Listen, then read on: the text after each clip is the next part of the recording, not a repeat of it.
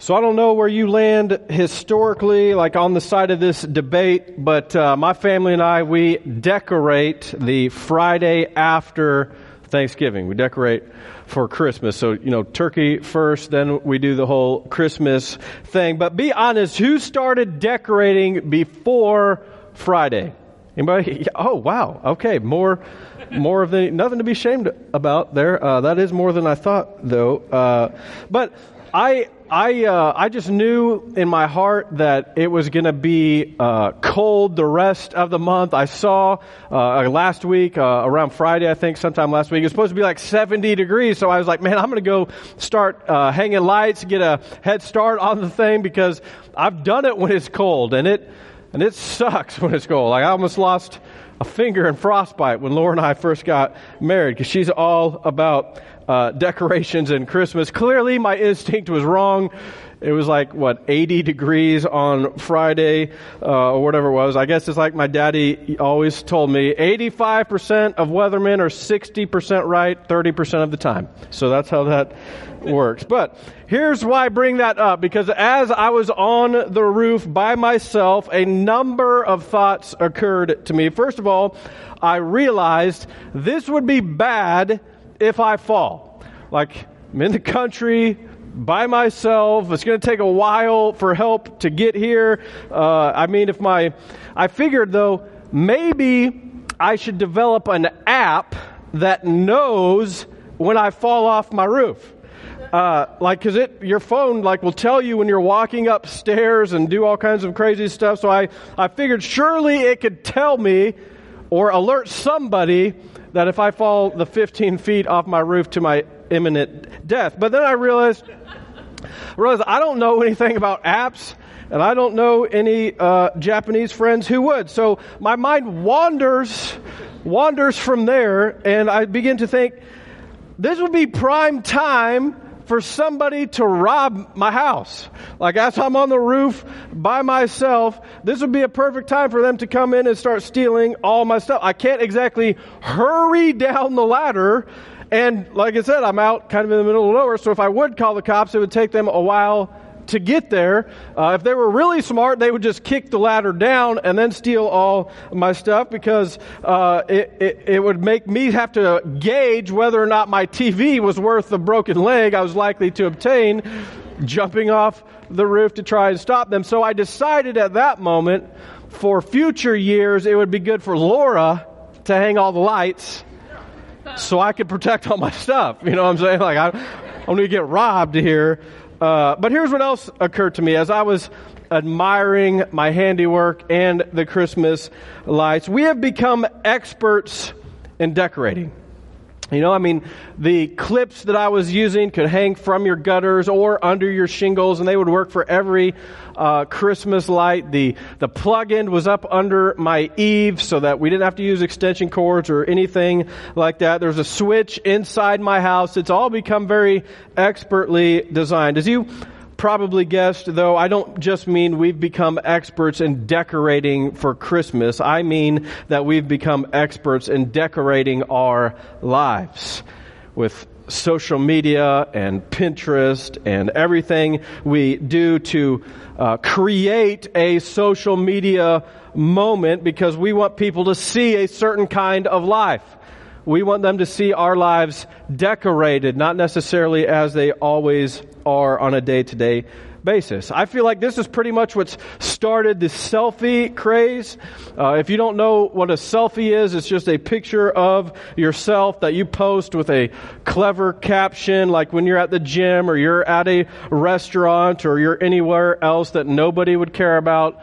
You take a selfie. That's what you do. So think about this. Google said last year, on average, they had 93 million selfies per day uploaded on Android devices. So that doesn't even include iPhones or non-Android devices, which is remarkable since we all know the iPhone is incredibly better than the Android. But 93 million a day. That is insane. If we spent as much time taking selfies at the gym as we did working out, perhaps things would be different. But listen to this. It gets crazier. Tech companies estimate that the average millennial, so age 21 to 34, that demographic of people, the millennial, will take 25,000 selfies in their lifetime. Catch this. The reason that's crazy is because the average person only lives 27,000 days. So it's like as soon as you come out of the womb, selfie, right? Hashtag working my way out or whatever what do you say? On my grind. I don't know. But I can remember when pictures were the worst thing that could possibly happen to you. Anybody else remember picture day at school?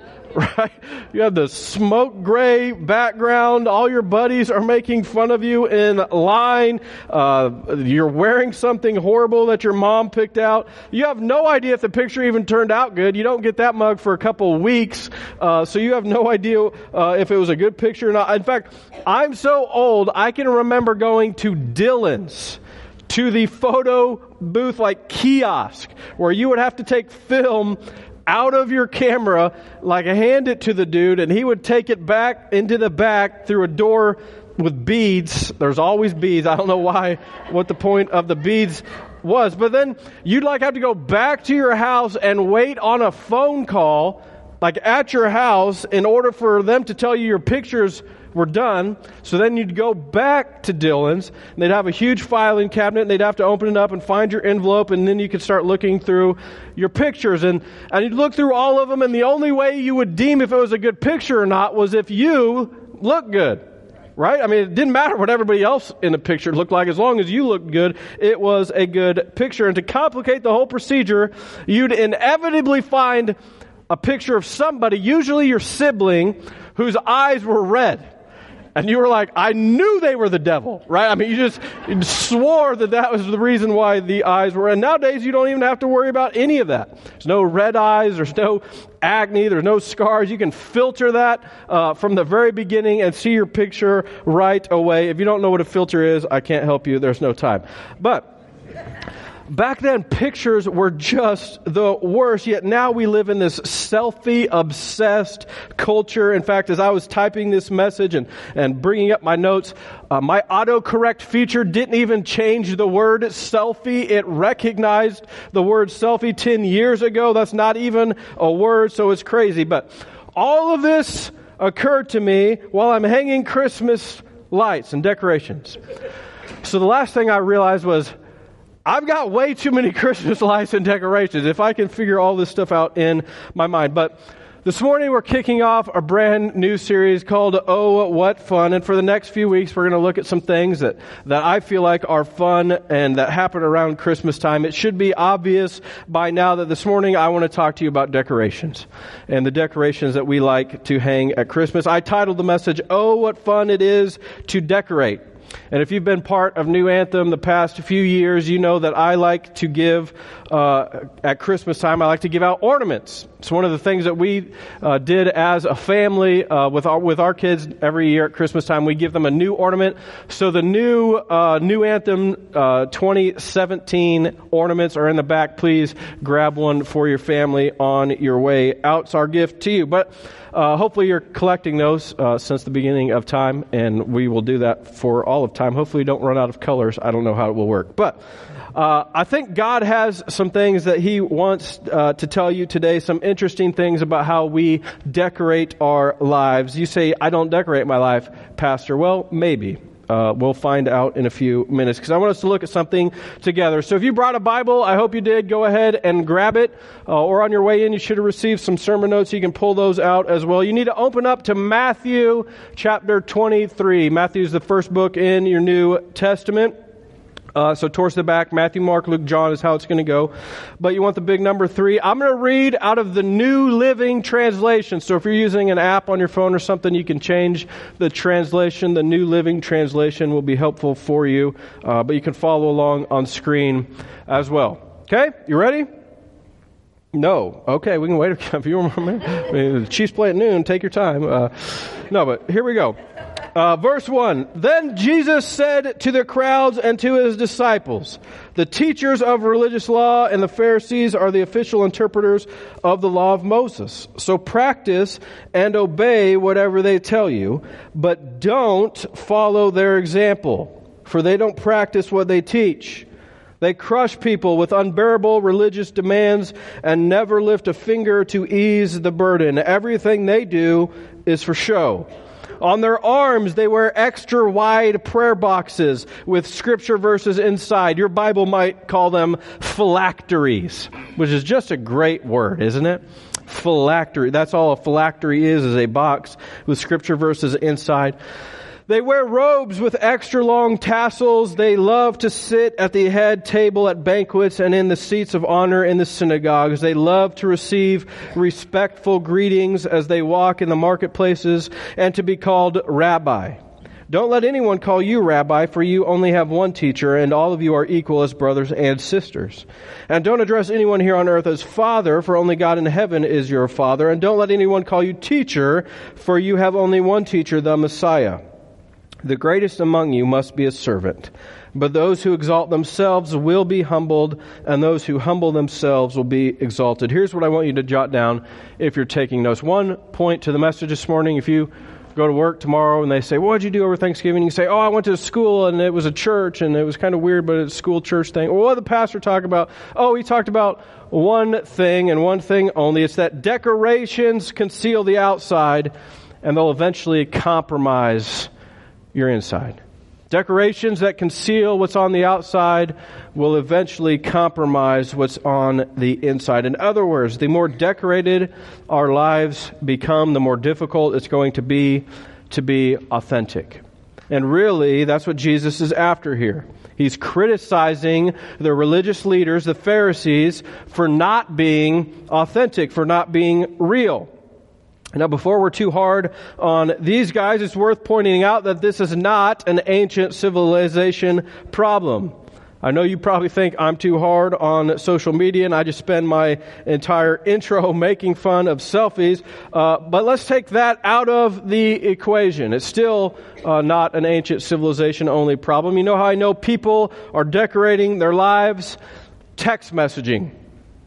Text messaging. Text messaging. Yes, it is. Think about something. When I was a kid and the phone rang, check this, we didn't know who was calling us. Like, we had to answer the phone and actually have a conversation and speak to them before we knew who was on the other line. In fact, a few months ago, Laura and I were on our way to see some friends in Omaha. We were passing through this little tiny town, and on the side of the road, there was a payphone. And so I said, "Quick, kids, look, there's a payphone." And they were like, "A what?" I said, a payphone. So I had to try and explain how people didn't used to have cell phones, and when you traveled or whatever you needed to make a call, you actually had to pay for that call, and it cost you money to make the phone call unless you called collect, and then the people on the other line would have to pay for the call. They had no idea what I was talking about. So I had to play for them and sing for them some Travis Tritt. Here's a quarter, right? Call someone who cares. It didn't help. Nonetheless, it's not how things work today. When somebody calls you, you look at the phone, you see a name. Nowadays, you can even just see their picture pop up. You can just hit ignore. Let it go to voicemail. Then after you listen to the voicemail, depending what the person said, you don't call them back. You text them. And now we have an entire generation of people who have no idea how to talk to one another or engage in conversation. If you have kids in junior high or high school, you know that's true. Because when they all get together at your house, they're sitting in the living room right beside one another, Snapchatting to the person sitting next to them.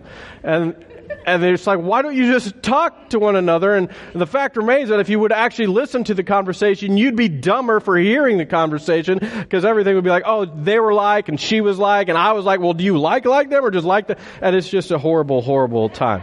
And so what is that? It's all decoration. It's about controlling what people see. You don't want to actually have to navigate the hard thing of actually speaking to someone and trying to describe your feelings. And that's what text messaging is all about. It's about controlling the conversation. And listen, what starts out as a superficial covering eventually becomes a spiritual condition. It's concealing what's on the outside, and it's compromising what's on the inside. We've become so conditioned to filter everything we say and what our appearance is like that we don't even know how to open up and let people know what's on the inside anymore. So let me ask you an important question. Aside from text messaging, what are you doing to decorate your life? What decorations are you wearing? What image are you trying to portray? The fantastic, caring husband, the hardworking employee, the do-it-all mom, the super student, the super athlete. Let me ask you another question. Has it started to crumble yet? These decorations, have people started to see through them? They likely will. If you're not being authentic, it for sure will. Love what Judge Judy says. She says, if you tell the truth, then you don't have to have a good memory. So true. You don't have to remember what you tried to tell somebody about something else, about how you were doing and all of these things. You don't have to try and keep track of all those lies in your mind. I once read a book called Be Real Because Fake is Exhausting. Yeah, trying to be something you're not is exhausting.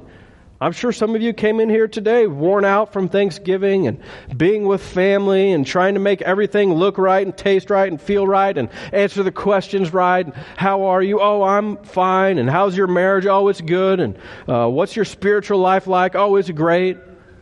I'll step out on a limb here and say the reality in our world is more often than not people are so used to showing their fake self, they don't even know who the real them is anymore. Might be true for some of you. You might have areas of your life that you haven't showed in decades, and when it comes down to it, you're not even sure if they're in there anymore. Why is that a big deal? Because decorations that conceal your outside eventually compromise what's on the inside. Look at what Jesus says there. He says, these brothers, these Pharisees, they looked good, they said the right things, they even taught the right things, but they don't do the right things. He says, don't do what they do. They have so many rules that they've lost sight of the real rule, which is love. Love God with all your heart, soul, mind, and strength, with your entire being, and love your neighbor as yourself. Jesus, speaking to his followers about these religious leaders, says these people don't care about you, which is sad. In fact, the passage will go on to say that the Pharisees, they are like whitewashed tombs. Dead, decaying corpses on the inside, yet beautiful on the outside. And they are destined for an eternity in hell if they don't change. That's what Jesus says. It's pretty harsh language coming from Jesus, but that's what I'm trying to get across to you today. Authenticity is a big deal to God. He knows if you're just decorating the outside, you're poisoning your inside. So let me define for you authenticity that I think will be helpful for you moving forward today. Authenticity means everything we share must be true, but not everything that's true must be shared. You tracking with me? Authenticity means everything we share must be true, but not everything that's true needs to be shared. Some of you think being authentic means sharing everything, and the reality is by sharing everything, you're trying to exalt yourself, but Jesus just said, be careful about that. Those who exalt themselves are going to be humbled. It's a scary thought when you think about it. That the Lord of the universe is actively working against you when you're trying to exalt yourself. It might not happen in this lifetime, but it will happen at some point. I guess let me say it this way. The most authentic and loving thing you can do is probably keeping your mouth shut sometimes. Keeping your fingers off the keyboard. Not hitting post. I honestly believe if Jesus were preaching this message to us today, he'd say, some of you are living for likes, yet you're missing out on love. You're so busy trying to impress people that you're missing your chance to make an impression. You understand what I'm saying? Some of you. This is a big deal to God. Stop decorating the outside, forgetting about your inside. People want authenticity. Jesus says the greatest among you must be a servant. And so in order to be a servant, you've actually got to be serving people, which means you have to be connected to people. You can't serve somebody when you're all by yourself. And here's what I know about that. People might be impressed with your decoration when they see it, but they're not going to be connected to you because of it. We connect to people in weakness, not in strength. It's why you think stuff like, well, I just can't stand her because she's so perfect and I can't hang out with him. They're just so fake. It's why Jesus says, don't do what decorated people do. Because decorations that conceal your outside will eventually compromise what's on the inside. And if you want to serve people and be great, as Jesus said, then you have to be willing to humble yourself. It's at this point in the sermon that I generally like to give you something to do, something practical that you should be aware of or change in your life. And so I would say things like, stop decorating your inside because I don't want you compromising what's on your inside. And I'd say, stop being fake. Be you. That's good advice. Say, take a break from social media or something like that. Could be good advice as well. Don't use fake filters. All good things. But here's the truth. It's not about what you do. Only Jesus can remove the decorations in your life. Oftentimes the Bible will use the word veil to describe how we decorate our lives. We put a veil or a mask on to show the world. The Bible says you need to get rid of that. Authenticity is a big deal, and the only way you can do that is through the power of Jesus Christ. Watch this, 2 Corinthians 3:16. But whenever anyone turns to the Lord, the veil is taken away. The decorations are removed. Why? Verse 17, because where the Spirit of the Lord is, there is freedom. And we all who with unveiled faces contemplate the Lord's glory are being transformed into His image with ever increasing glory. You see, my identity is not in getting likes, but it's in God's love. It's not me who takes the decorations away.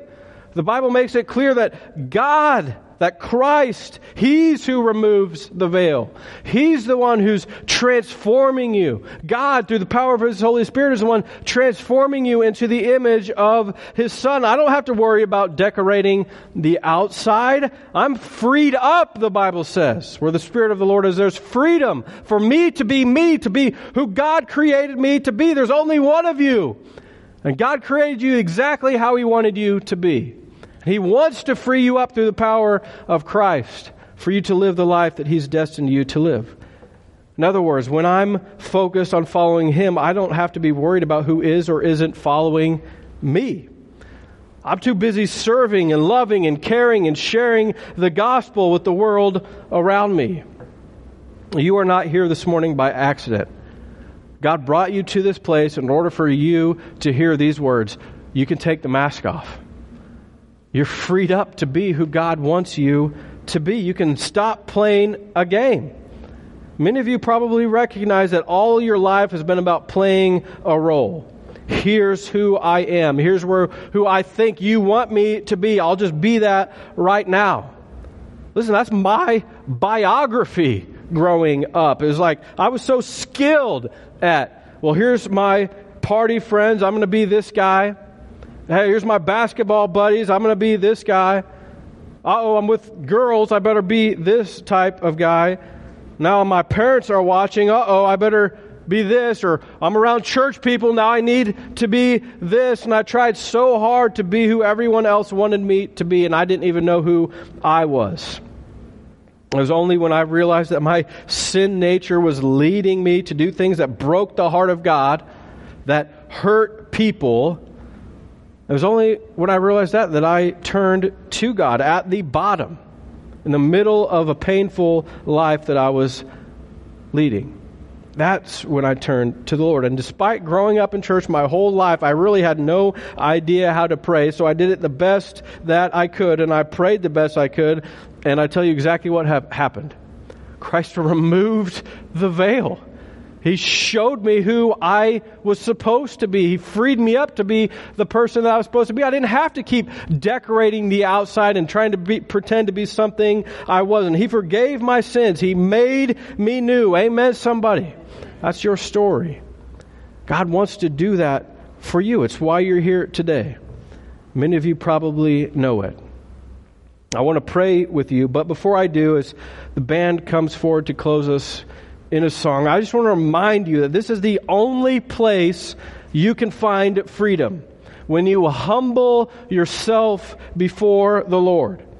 How long are you going to keep trying to do things your way? How long are you going to keep trying to make things work and just do it however you want to do it? Be honest.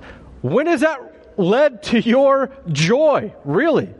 When has that led to everlasting peace? With the parties, the sex, the drugs, the money, all of it. How often have you done any of those things or longed for those things and felt truly free, truly comfortable, truly peaceful? How many times have you thought there must be more to life than this? There's got to be something more than what I'm going through, just consuming and getting more and trying to make myself happy. Surely there's more to life than that. There is. It's through the power of God. Happiness cannot be found in any of those places. Happiness can only be found when God removes this veil from your life and you take these decorations out of your outside and God frees you up to be something that you were created to be. God wants that for you. I want that for you. I want you to experience joy everlasting. I want you to find freedom. God's not trying to keep anything from you. He's trying to give you everything your heart could desire. He just says, stop fighting it. Stop trying to earn it. Stop pretending. Stop decorating the outside and risking what God wants to do through your inside. Every head bowed, every eye closed. I want to pray with you. If you came in that way today, feeling like this, there's got to be more to life than this. There's got to be more for me to experience. If that's you, then pray with me. Heavenly Father, today I'm turning to you, trusting that you will remove the veil of sin. I believe Jesus died for me and He rose from the dead so I could live for you. Fill me with your Spirit so I can know you, so I can serve you, so I can follow you the rest of my life. My life is not my own. I give it to you today. Thank you for new life. God, we continue to pray that we feel your presence, that you would give us the power to turn to you. God, we believe that where your Spirit is, there is freedom. We're praying for that right now. God, so many have been in bondage, decorating the outside, shallow in their life, been concerned about who's following me, who's liking my pictures, who's commenting, who's retweeting. God, that's not the life you called us to live. We thank you that you've got a much deeper plan and purpose, something way more meaningful for us than that. God, I pray that you help us all realize that our identity is not based on the approval of others, but our identity comes from the approval of your Son, Jesus. Help us live for you as we leave this place today. All in Jesus' name we pray. Amen.